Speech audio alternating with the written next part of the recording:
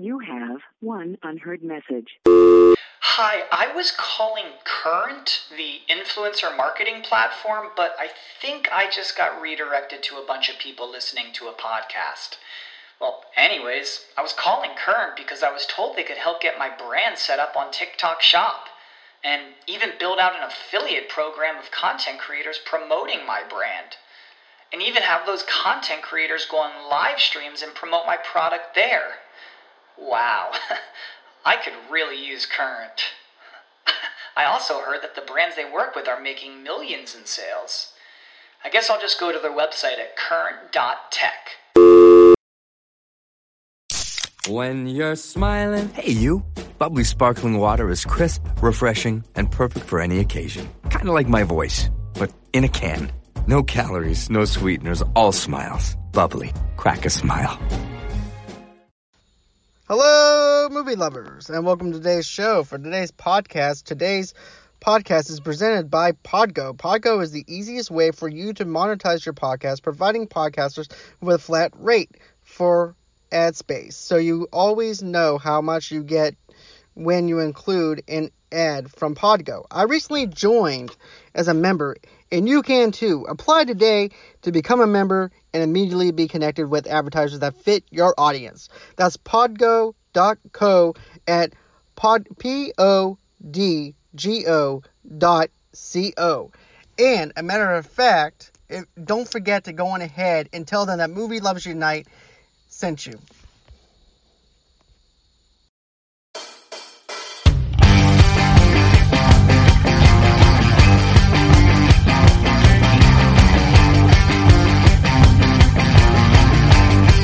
Hey, Crichton. Hey! How are you doing today? Good. I was making sure that you and everybody else can hear me okay. I can hear you perfect. Okay, great. How's my audio, though? Oh, it sounds great. Okay, awesome. So I just want to say welcome to the show again. I do appreciate you being on here. And this time you actually have a little bit of news that you want to break as well. So I'm actually happy to actually let you break the news on this podcast that I am doing a one-on-one interview with you about How Many Chances, your documentary film. Mm-hmm. And I just want to say thank you for taking the time out of your evening to talk with us. Oh, man, thank you for having me on your show. It is a mouthful, and I don't want to butcher it, but I love your show, and so does everybody else that listens to it. And you know what? I think we need to just spread the word out about there is actually a really great show about movies. And, you know, not only do you do like the big budget stuff, but you look after us little people. Exactly. Us little hobbits, you know? Exactly. And, you know, I like taking care of independent filmmakers, not only independent filmmakers, independent artists in general, because I also take care of independent artists, singers, stuff like that too, because to me music actually goes in with movies. Oh god, and helps motivates it. So that's why I incorporate music into this as well. Yeah, that's right.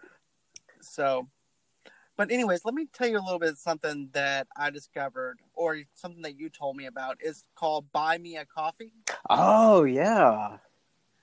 And let me tell you tell you this, guys, on what Buy Me a Coffee is. You go to buymeacoffee.com/movielovers, and that's going to be in the description notes after this podcast episode. You guys can actually donate me a coffee, but you're not actually buying me a coffee. You're not buying me a pizza, because you can actually do that too. But you can actually donate towards the show. It actually helps me to get better equipment. It actually helps me to get maybe a computer so that way I can actually do live broadcasting for the show as well, so I can actually do videos and stuff like that, because I don't want to just do audio podcasting. I want to branch out and go further. And it also helps me with getting microphones. It helps me with better equipment.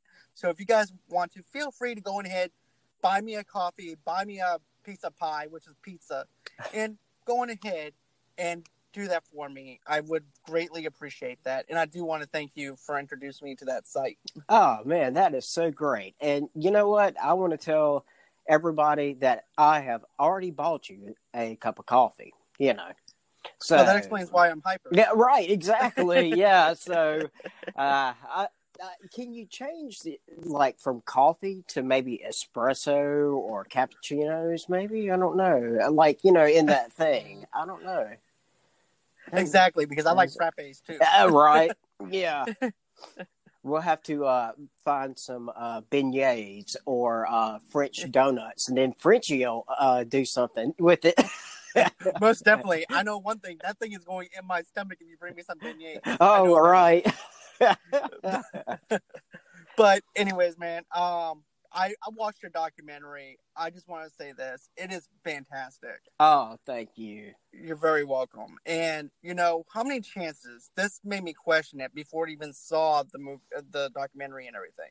It's like, how many chances in life do we actually get? Right.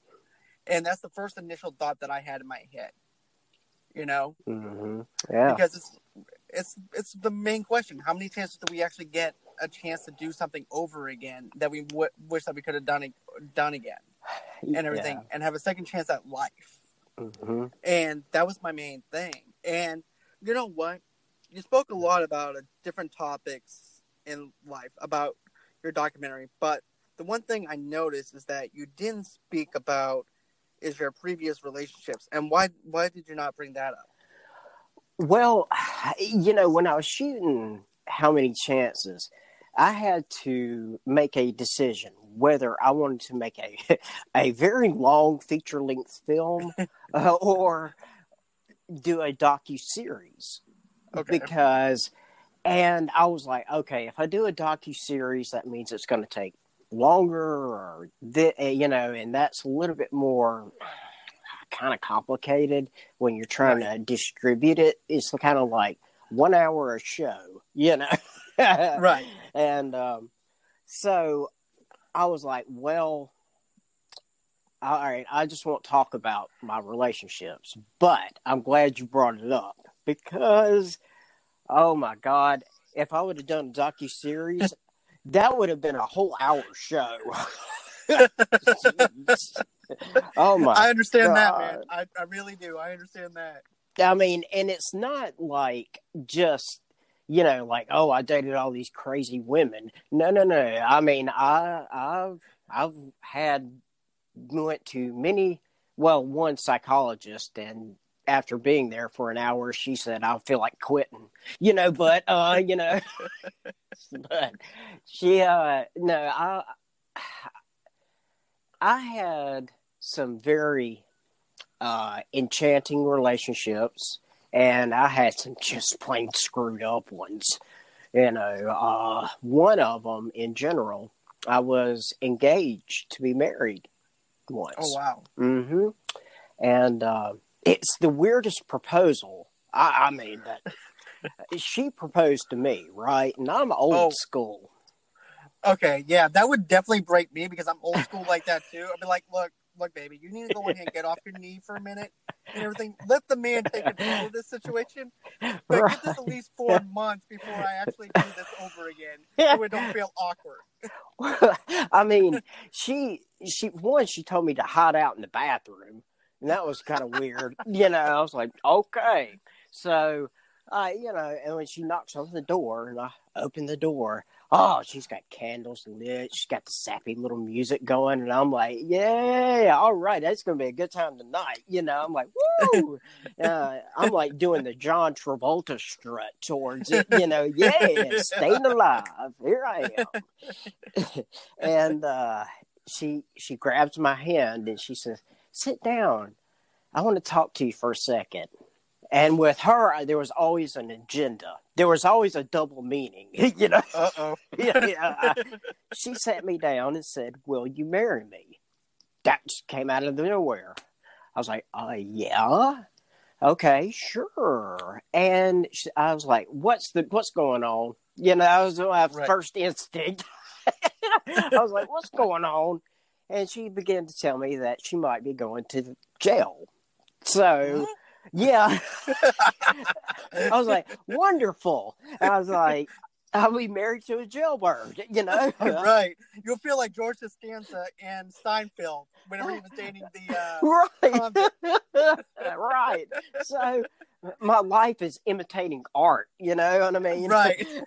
So I asked her, I was like, so you're going to jail, but you want to marry me? And she's like, well, when I get out of jail, I want to make sure I got a home to come to. And I was like, well, that's great, you know? It's like, let's just rewind this back to the few minutes before you actually said that you were going to prison. Yeah. So, and I asked her, I was like, so do you have wedding bands or something? She's like, no, I didn't have any money for that. And I was like, let's just get up in the morning and go across the bay and I'll get some rings, you know? Oh my God. So that's one of them, you know what I mean? That's one of, oh God, many. Right. I understand, man. I really do. Because I actually had one where, give me a promise ring. And we weren't even together that long. I'm like, I promise you I won't get you one. Yeah. Yeah. So that's what I did. Yeah. Oh my gosh. So I can relate on the psychosis of that whole entire thing. Yeah.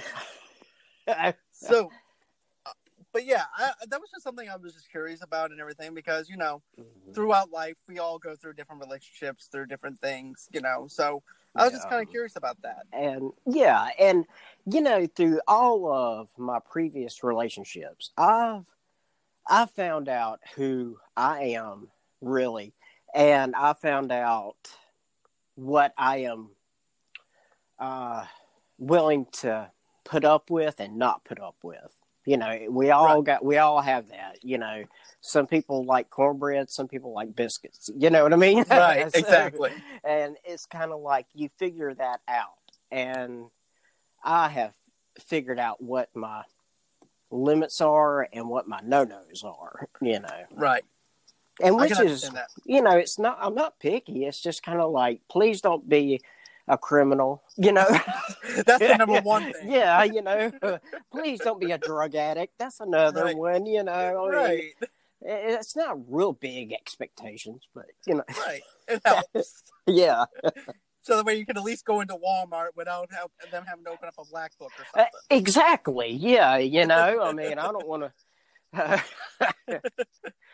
But another thing, too, was this. I remember you playing baseball and you had that accident.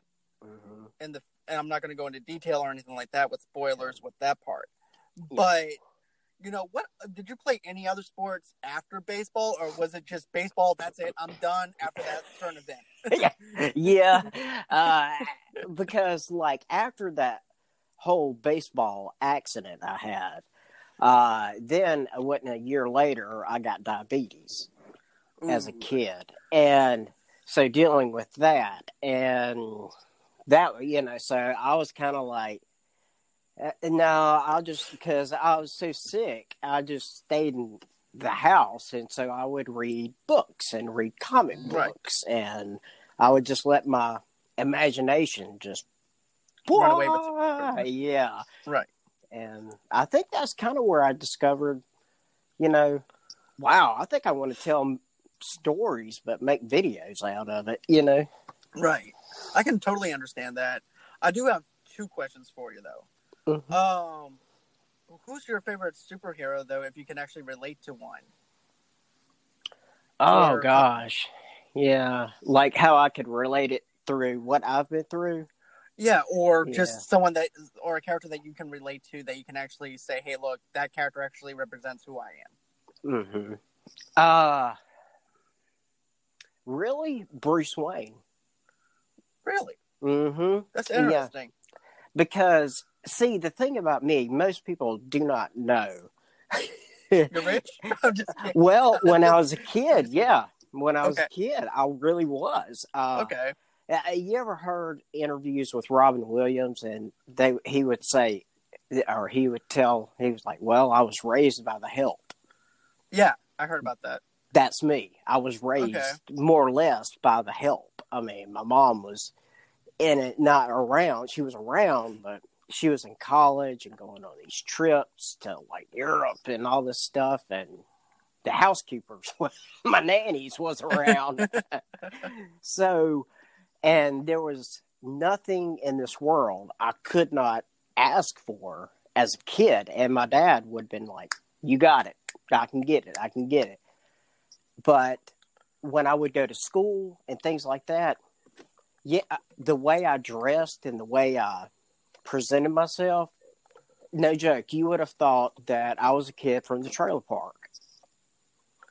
But you see, though, I actually find that admirable, though, because that also humbles you, though, too, to where where you can actually be among other peers and everything, and you don't think of yourself better than everybody else. So I can actually respect that. Thank you. And you're welcome. So, I could identify with that Bruce Wayne having all the money and this and that and, luxury in life. But in actuality, he would go and be Batman. So, he was out there with everybody else. And so that's where I could identify, my thing. Okay. All right. Another thing, too, is, I used to suffer with hyperglycemia and everything. And it's the most dreadful feeling that you ever could get. Yeah. Because it seems like it would always pop up when I'm stressed. Yeah. Especially at work. Like, I was working in housekeeping, and I remember I had to hurry up and try and get my rounds done before 11 o'clock got there. It was around 10:30. All of a sudden, it just came on, spurred of the moment and everything. I started sweating. I started getting weak, dizzy, to the point where I was almost going to black out. It was the most uncomfortable feeling that I could ever experience, and I don't wish that on anybody. Yeah. What you've experienced is normal for me. Right. What you just said, I was like, well, that seems like normal for me. Right, exactly. And, I'm just thankful enough that I actually was able to actually beat it to where I could lose some weight and actually feel better about myself to the point where I don't have to suffer with that anymore. Oh, that is so great. That is wonderful. Thank you. And I wanted, you know what? I actually had someone up in Boston that was named Crazy Eddie. He had this little Crazy Eddie toy store, and get this, you actually have somebody named Crazy Joe, who happens to be an independent wrestler. Yeah. In the scene. And what are some of the bigger names of wrestlers that you knew or had influence over you? Yeah. Okay. So, Crazy Joe. This is just to get a little, reference point for everybody's like, who? He was like my god brother. Okay, and if anybody's not familiar with like Catholics or anything like that, when you say this person is my god brother, guess what? That's your brother. Or you say this is my godmother or my goddad. That's your mom and dad, more or less, Right, exactly. So Joe was my god brother, and he was a wrestler. But the people that influenced me when I was younger, there was a fella by the name of Uncle Elmer, and he played like a hick redneck thing in WWF. Like the 80s WWF thing. Oh, yeah. So he actually had a good career in the big leagues. And also the Samoans, like Rikishi and the Wild Samoans, Alpha and Sika. And like the other people that was around them, but they were legends, but like Donnie Fargo, I'm trying to think, a couple more, but like Donnie Fargo, for example, he was one of the first wrestlers to sell out Madison Square Garden. Oh, wow. Yeah. That's amazing. Like, did you ever see Cinderella Man? That movie? I love that movie. So you remember how Madison Square Garden looked? Yeah, that thing was packed. And how it had that open ceiling? Yeah. That's exactly how he would describe it to me. That is awesome. So, yeah, I mean, to have somebody that actually sold out that during that time. It's like when I saw it on Cinderella Man, I almost cried. I was like, "Oh my God, he wasn't lying," you know. I think that's everybody's ultimate dream is to be. If you're going to be famous, everybody was always talking about being in the garden.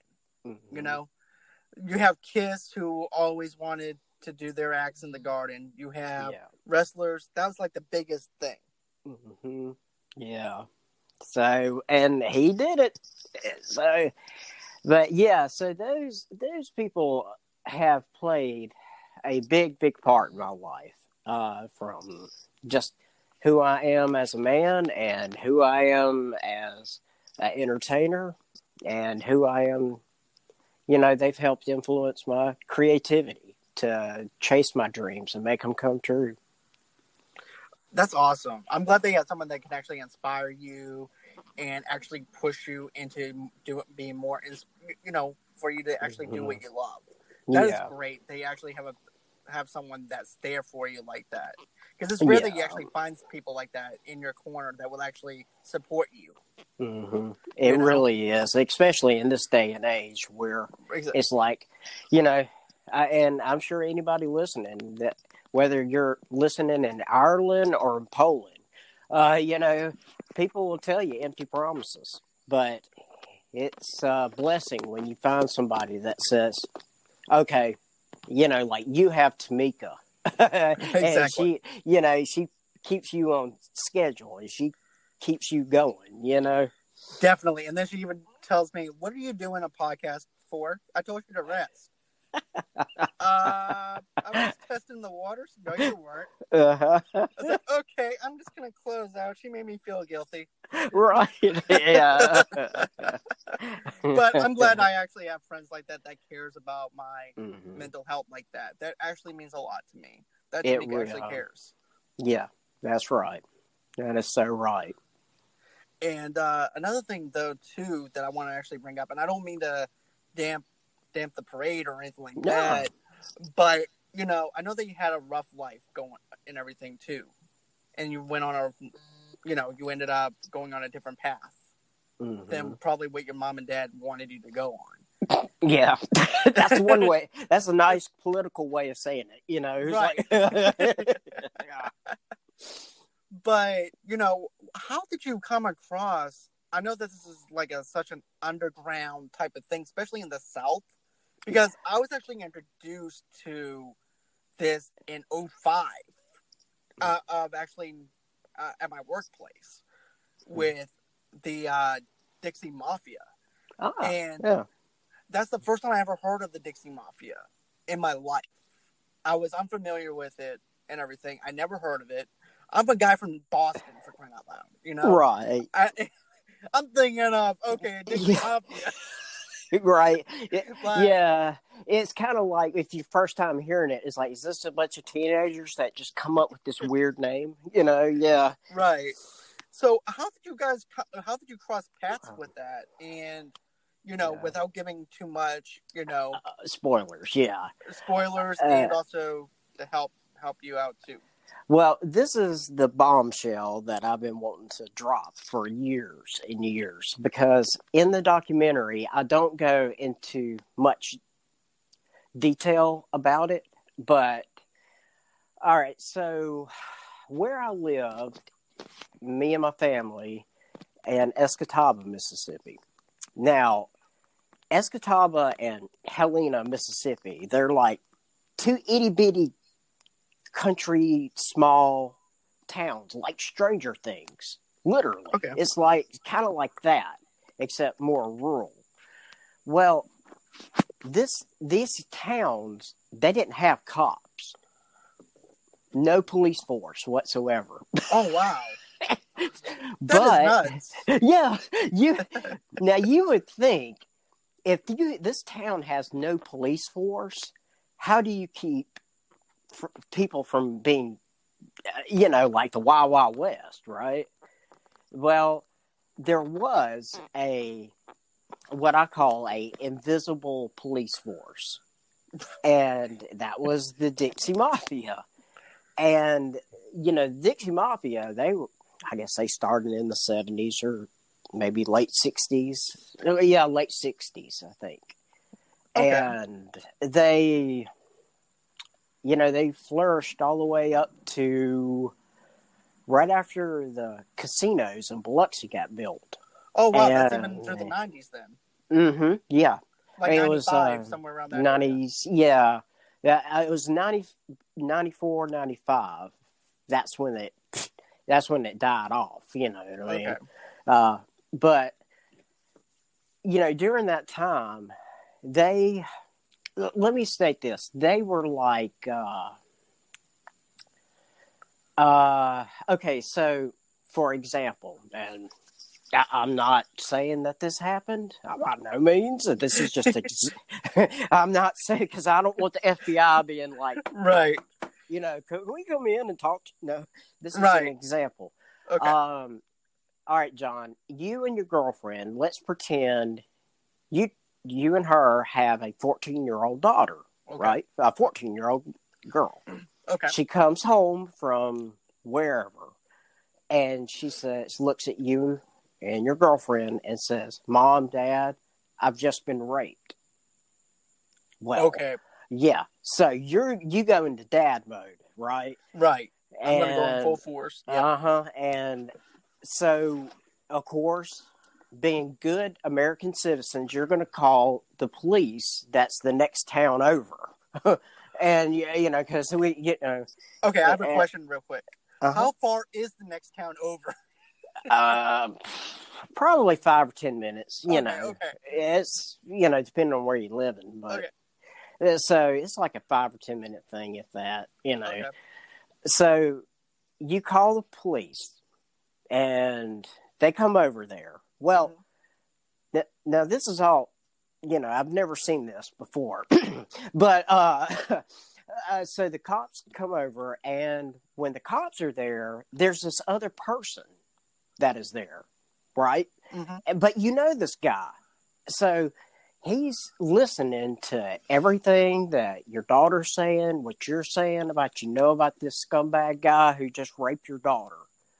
So the police, says, "Don't you worry. We're going to get him. We're going to find him." He walks, goes into his cop car, but that guy stays around. And he asks you just a few more questions, right? Right. Just to kind of fill in the blanks. Mm-hmm. So everybody goes to bed. About 2 days later, that guy will show up. Not the cop, the other guy.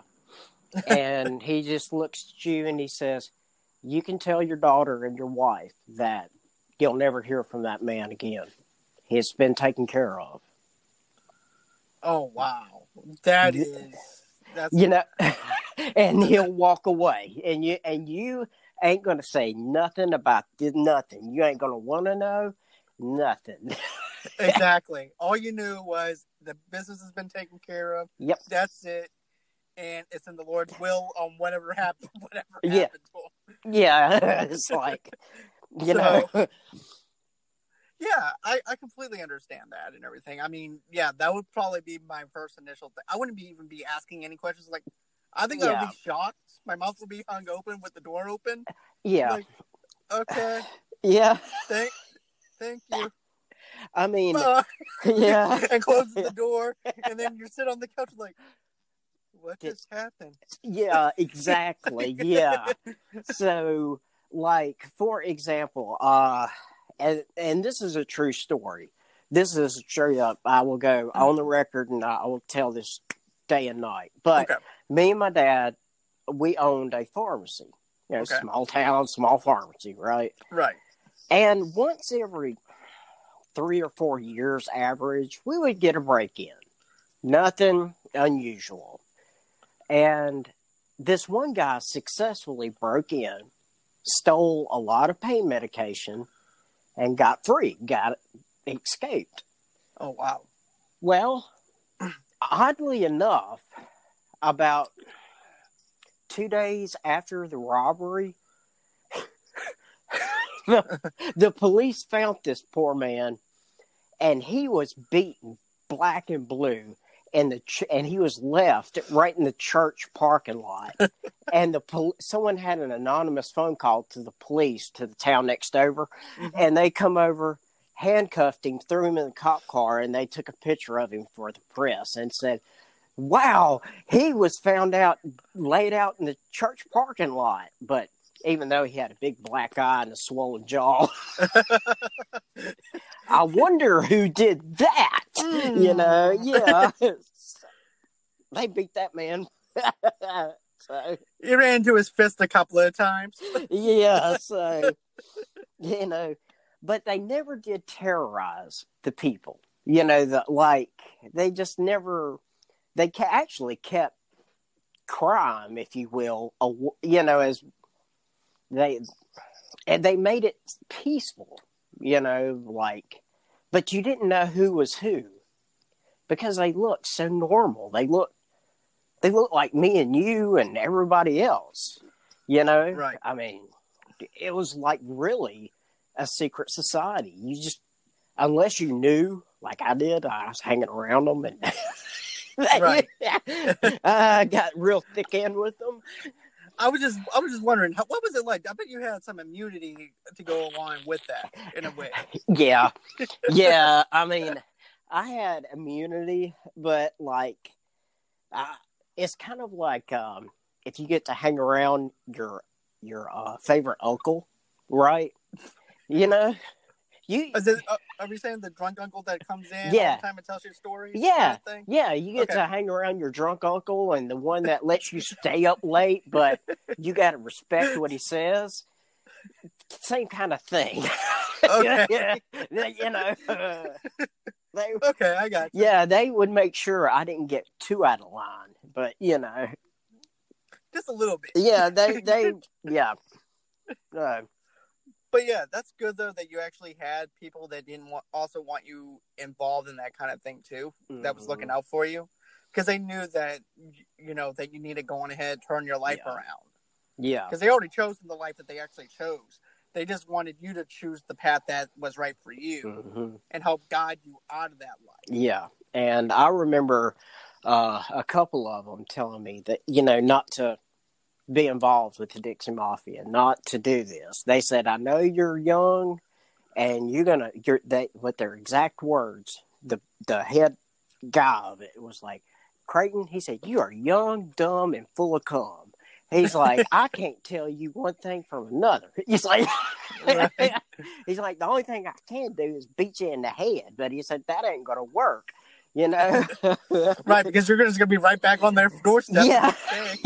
Yeah.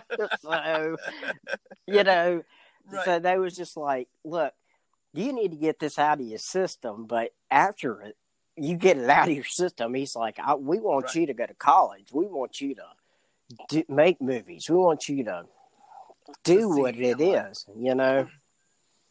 So they weren't monsters. They were actually just violent tendency people that was like not law, but they were. Okay. Kind of like law-abiding citizens in a sense. Exactly. Yeah, that's exactly right. Yeah. Okay. I'm just trying to make it into mafia terms. Right, yeah. Law-abiding. Yeah. Yeah.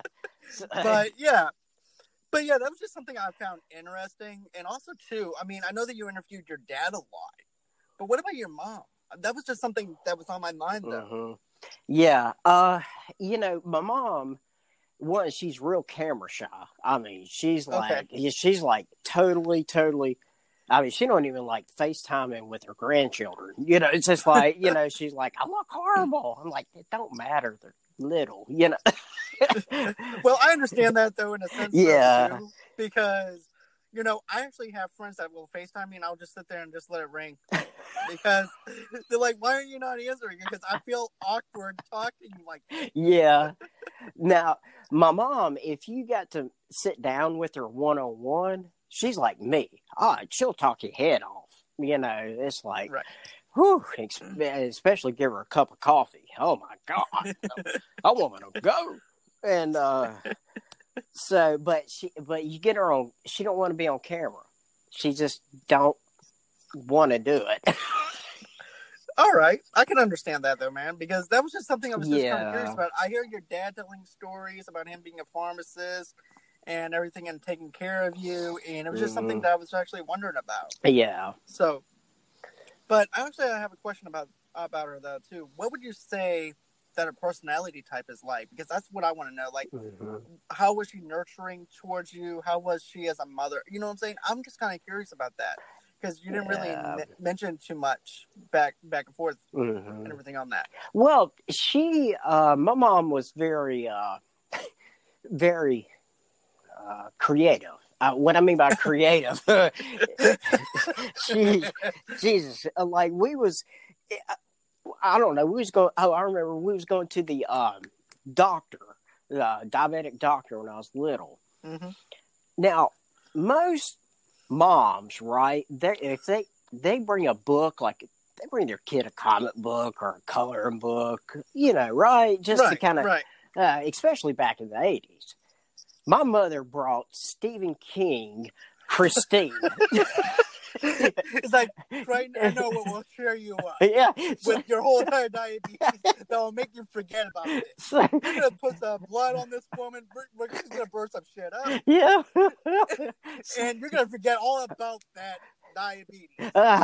Yeah. I mean, she would read me Cujo, Christine, Carrie, I mean... I think my dad told her to stop after Carrie. He was like, "Look, you're giving our son nightmares." No. But that's just awesome, though, because, I like the fact that she wanted to bring you into reading novels and stuff like that. Yeah. And I'm a huge Stephen King fan. You know that for a fact. You've seen my stuff, basically. Oh, yeah. But yeah, I actually admire your mom for wanting to give you some mature content stuff to actually read. Yeah. So that's actually pretty awesome. Yeah. And she's always had a very sweet, bubbly person. She was that person, like if you was having a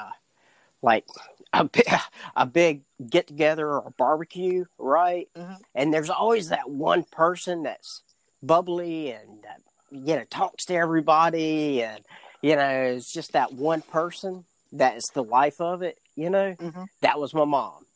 That's awesome. So I love hearing stories about like that. Yeah, she kind of reminds me of my aunt.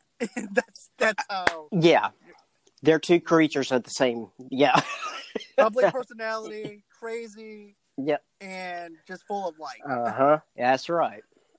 So, okay, so I do have a serious question though, and I know that this got you upset during the documentary where you actually had to get up and take a break for a minute. And I know the impact was hard for you to relive.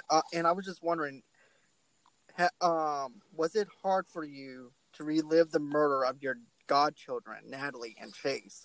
And was there some things that you left out, like you rewatched it and thought, I wish I would have said this? Yeah. There was so much to that because,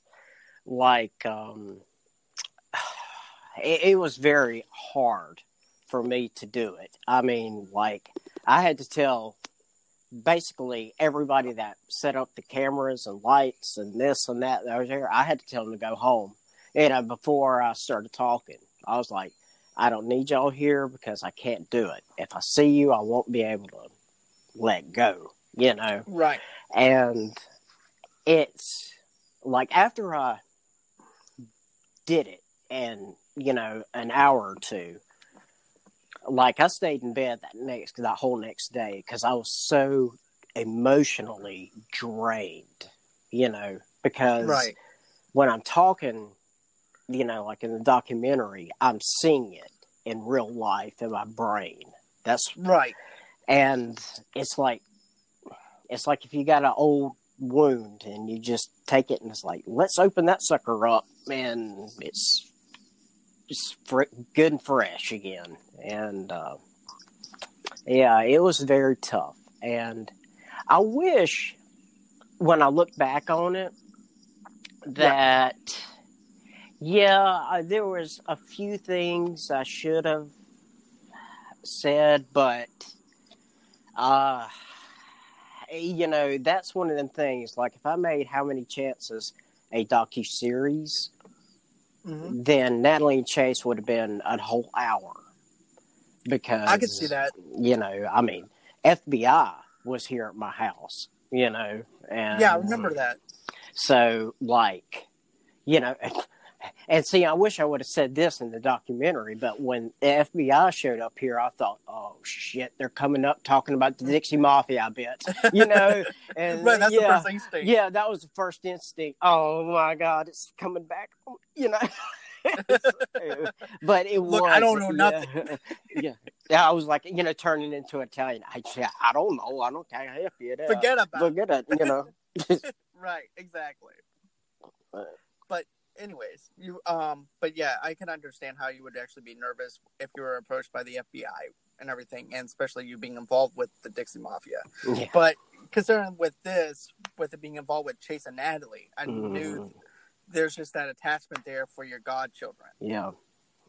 And, and it's still, I'm able to do what I do, but, one of the main reasonings of why I'm still going out there making documentaries and making movies and stuff is because I know that Natalie and Chase wouldn't want me stuck in a room, in a dark little room, sitting balled up doing nothing. Exactly. That I know if they were alive right now, they'd be like, what you working on? What you gonna do? Can I help? They would want me out there creating and making and doing something. And so that's what really is a motivator for me. I'm glad, man. I'm glad that, you can actually look at it that way, Mm-hmm.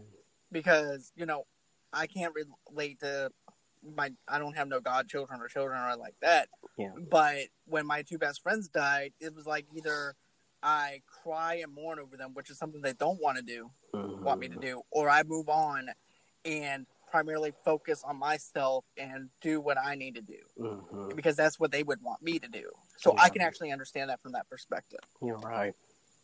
And I also have a question too. Did making this documentary, How Many Chances, did that take a toll on you emotionally? I know that it had been a little, you had been kind of drained a little bit after you talking about that, about Natalie and Chase. Yeah. Me being a director, right now, to each is their own. Everybody directs a movie differently, but me, when I tell a story, I'm seeing it in my mind. It's like Robert Langdon off the Da Vinci Code. It's like you see all these things, and it's really it drained me. Like after I would shoot something, I would need a day or two just to get ready to start editing. And so it really, really, really does. And especially like when I'm doing interviews, like with my dad or Bernice or, that whoever else, was around. Right. Yeah, it'll drain you. It sure will. I can definitely tell, just the way you're describing it, the way you're talking right now and everything, that it did take a toll on you, because I can actually tell the pain in your voice on how much of an impact it actually took on you, But I do want to say that the documentary is very good. Oh, thank you. You're very welcome. And, I want to actually go into a little bit more of a lighter moment right now. Yeah, right. Yeah. And, but they say when someone dies and they come back to life or have a near-death experience like you did, that it opens your mind, or something like a paranormal experience. Has that happened with you? Yeah. Yeah. It really has. And look, I will tell you straight out, I was always skeptical of things like that, right? But I'm not one of those people that like goes around and it's like, I see ghosts in the trees. And it's like, Right. No, that's not ghost. That's you tripping on acid. You know what I mean? It's kind of like, Right. I'm not one of those people, but weird, I can't explain it. Like weird little things happen, or I'll hear things like, for example, all right, with Natalie and Chase, I used to make them chocolate covered strawberries, right? That's what they loved. That's what they wanted me to make them constantly. So I believe it was not this last Christmas before or something like that, but I was made some white chocolate covered strawberries and some dark chocolate covered strawberries. And I put a little confetti stuff, not confetti, but that rainbow looking stuff that you put on there, make it look colorful, like you see on cupcakes sometimes. Right. Yeah. So I did that, and I just put it up there I was like, that would be kind of nice for, I was thinking about Natalie and Chase. The weird thing was when I put those two strawberries up there, when I left the kitchen and nobody was in there, and I came back, those two strawberries was on the ground. Aw. Yeah. That's I don't know. I mean, that wouldn't creep me out or anything. It would be like an odd moment for me. It was. I was like, oh, no babies are around, or something, Right. I was like, this is the best Christmas now. Right. They're there with you spiritually and everything, and that's just moving to me. Yeah. And, another thing, too, was in your documentary, you speak about dying and coming back to life in great detail. What happened the other 4 times you died and came back to life? Well, the other 4 times, I kind of remember, but I don't. That's why I didn't speak about it. Like when I died and come back to life, my dad would tell me, he's like, yeah, you said that you saw this, or you was, this or that. He didn't go into, my dad didn't go into big detail about it, but I cannot vividly in my mind remember that for some reason. Right. I just remember waking up and, like, God bless. Now I know why I do, now I know why I don't have chest hair. That fried all off, the shock. That's great. Yeah. But I also have a question too. And if you could meet 3 people in heaven, who would those 3 people be? All right. So, if I can meet any 3 people in heaven, well, my very first choice would be Cleopatra. Really? Yep. I would meet because, look, John, I know you're an amateur historian. You're very much like me, right? Right. Now, for those of you who are not historians, Cleopatra, she met with this guy named Julius Caesar. And then she dropped some kids. And then she met with this other guy, Antony, or someone like that, that guy. And she dropped some kids with him. So, and then she got bit by snakes, right? Right. So she is a seductress. She is, for an Egyptian woman, that is the most seductress human being on God's green earth ever. And if I want to meet her in heaven, and I want to see if the seductress can seduce me, and I want to see if I will pass or fail. I will probably fail. But, so Cleopatra is number 1. Okay. All right, my number 2. All right, so I know who I would want to meet. Lassie. That would be cool. That would be cool to actually meet Lassie. Yeah, I want to meet Lassie. See, John, I saw that picture you had of your cat when he was around, right? Right. See, I have a cat, and my cat, he's a rambunctious rascal. So when I see Lassie, I'm going to be like, what am I doing wrong? What did I do wrong with this rambunctious rascal cat, And I have some other questions like, how come every time I've seen you, Lassie, your hair and your fur is just perfect. What is going on? So Lassie is my number 2. Okay. My number 3, Marlon Brando. Oh, that would actually be sweet to actually meet him. Mm-hmm. To be honest with you. Well, see, I don't know if you know this, but in heaven there's an all-you-can-eat buffet, right? So I know where he would be at. So I could always hang out at the buffet and never get fat, and I could ask him so many questions of like, do you like yourself bigger or smaller? It'd be funny though if he's just one size now. Though. Right, yeah. And I'd be like, look, we're going to eat cheesecake, and please do the Godfather impression here in heaven, So, I can see him, oh God, not another one. Yeah. Yeah. So I can see that. yeah. So those would be my 3. Yeah. Okay. So my last question that I have is, when you speak about making films in your documentary, was there anything that you wanted to say that you forgot to say in your film? Because I heard that you did a little bit of stand-up comedy in the bar scene in Florida and Texas. Mm-hmm.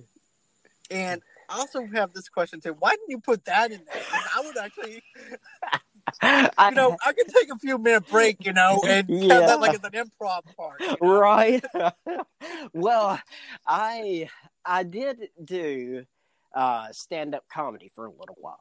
And when I did it, it was in the bar, like these bars and stuff, because, I was just out there doing my own thing, and I would improvise with them. But, people in a bar, they're half the time they're drunk, and they're like, who is this Harry Potter guy that kind of looks anorexic? Right. So, I mean, like, I would improvise. So I would get to talking with the crowd, and I would ask, sometimes I would ask somebody to ask me a certain question to get things going. And my question would always be that I had this person ask me in the crowd was, and it was usually a woman, but I would say, how come is it that a man will never, ever put up the dishes in the kitchen? That's what the question would be asked towards me. And I would say, well, one, you're lucky that a man is actually in the kitchen trying to cook. That's your first thing. Yeah. I was like, why do you think they made drive-throughs? It wasn't for everybody. It was just for guys. Right. And you want to just drive up. Right. And it's done. I was like, and you want us to go and put the stuff back? You're lucky we found it in the first place. So, right. So usually after that, people would loosen up. They'd be like, all right, this guy's getting a little funny, and I can ask him all kind of weird stuff. And believe me, I had some weird ass questions. So you kind of like did a Q&A with a stand-up. So yeah. That's actually pretty cool. Yeah. And I've seen that done a little bit and everything, but to actually hear that you done something like that, that's actually pretty cool. Yeah, and it really helped me with my storytelling as it relates to me making movies. So I was able to grasp, a different point of view from, people in general, Right. So different demographics, different things, what makes funny to this person might not be funny to you, but right. And comedy is the most subjective mm-hmm. art out there, and it's very hard because everybody's humor is different. Yeah. Mm-hmm. Yeah, very. So, but you know what? That was great because it helped me learn how to do it. You know what I mean? It opened up my mind to different things. And so, yeah. All right. Well, that's all the questions that I actually have and everything. Mm-hmm. Like I said, man, I appreciate you being on the show. And not only that, but every single time when you're on and everything, I just want to say thank you for taking the time out and actually being on the show just for us talking about movies and everything else. Yeah.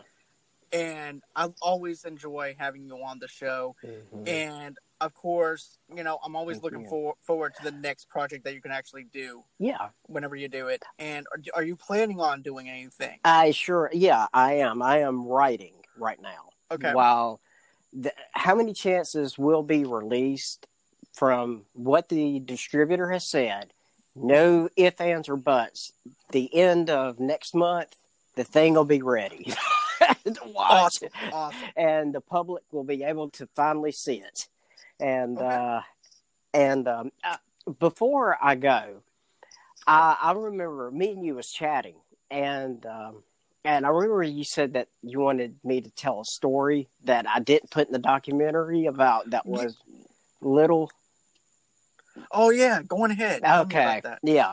All right. So for reference, and this is not spoilers, but if it is, it comes from the horse's mouth, me. But you don't have to blame John, blame me, the guy who made it. But in the documentary, I do tell a cute, fun childhood story. Well, my dad does, All right. So, but there is one that I did not tell, and I will tell it on Movie Lovers Unite. Now, when I was in kindergarten, I don't know if you're familiar with the whole kindergarten thing back in the 80s, John. Well, I grew up in the 90s. Okay. Because I still remember nap time. I still remember story time. Of course, you had your snack time too. Right. Okay. So at the end of kindergarten, did you have like a little graduation ceremony thingy? Yeah, we did. Okay. So that's what believe it or not, that's what we had in the 80s at their little kindergarten. So somehow I got selected to sing. I was like, I don't know if I was having a mental breakdown and I raised my hand to sing, or if some friend of mine just raised my hand up. I can't figure that out, but I got the job. And so here I come. I teeter-toddle along like a little bitty hobbit from the Shire. And I go to the stage. They give me the microphone, and I start singing. Well, now, as I am singing, I'm looking out, and my dad is looking at me like, oh, my God. And my mom is just sitting there smiling like, oh, my baby boy is smiling. Those are good. Like there's nothing wrong her son can do, And I'm like, right. And so, and what's weird about it is the Dixie Mafia, some of them were there as well. And they were just looking at me like, what is this boy doing? So after this, the Dixie Mafia come to my mom and dad, and they was like, I'm glad he graduated kindergarten. That's all I can say. My mom was like, well, he gets it from me. I can't carry a tuna in a bucket. And he's like, neither can he. So. What song? I want to know what song you were singing. Oh, God. What was it? Something, I don't know. Something that was, let me think. I think it was Twinkle, Twinkle, Little Star. Okay. Yeah. So something easy. Yeah. It wasn't like you were singing Elvis Presley or no, I wasn't singing Bohemian Rhapsody. No. Okay. And so as I got older, right, and I was hanging around the Dixie Mafia and stuff, this was the gag. I would walk in, and they would see me, and the ones who saw that show, they would be like, they would just blurt this out. They would say, you know what? If the police or the FBI is listening to us, we can stop it. We know how to stop it. Creighton starts singing. That will make the damn dogs start howling. And the FBI, their ears will start bleeding. They'll walk away from it. I was like, thanks. So you had the Dixie Mafia still running jokes on me. I can see them going. I could just see that FBI. Who's Crichton? Yeah. Whoever he is telling you to stop singing, Right. I don't get paid enough. Or FBI knocks on the Dixie Mafia. Look, we're listening to you right now. Can you please get him to stop singing? Yeah. They're like, look, I love Elton John like everybody else, but this guy, just tell him to stop. It's a crime. Right. This is Look, we'll stop the investigation. Yeah, this is a crime, literally. Against music. Yeah. So, so that was something, I'm glad that you shared that, though. That is definitely funny. But yeah, I do, once again, man, it's been a pleasure having you on. Man. And where can everybody stream your documentary? Because I know that you said that there's actually a streaming service that's actually geared towards independent film directors and writers. And I think it's called like My Production Spotlight. They'll have to Google that, My Production Spotlight, and it'll pop up. But that's where, because that website or that distributor, they're going to open up their own Netflix, if you will. Okay. It's not going to be an app, but you remember how Netflix was before the app? Yeah, they sent you, and you go on ahead, you sign up for about maybe 3 discs, you watch them, then you put them in the mailbox, and then you get another set of And then they came out with a website. Yep. And then after the website, it went to the app.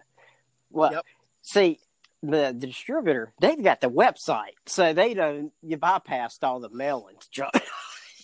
So they were like, we can do this, That's awesome. So, I'm glad that there's actually an independent place that people can go to. So that's gonna do it for Movie Lovers Unite for tonight. I just want to say thanks again, Crichton. Oh, man, thank you for having me. Anytime, man. Anytime. You're always welcome, as always. And of course, guys, go on ahead. Buy me a coffee, buy me a piece of pie. Go ahead, go to buymeacoffee.com. I'll put that in the show notes so that way you can actually go on ahead, donate towards the show. And I hope everyone has a great and safe night. And always until next time, bye-bye.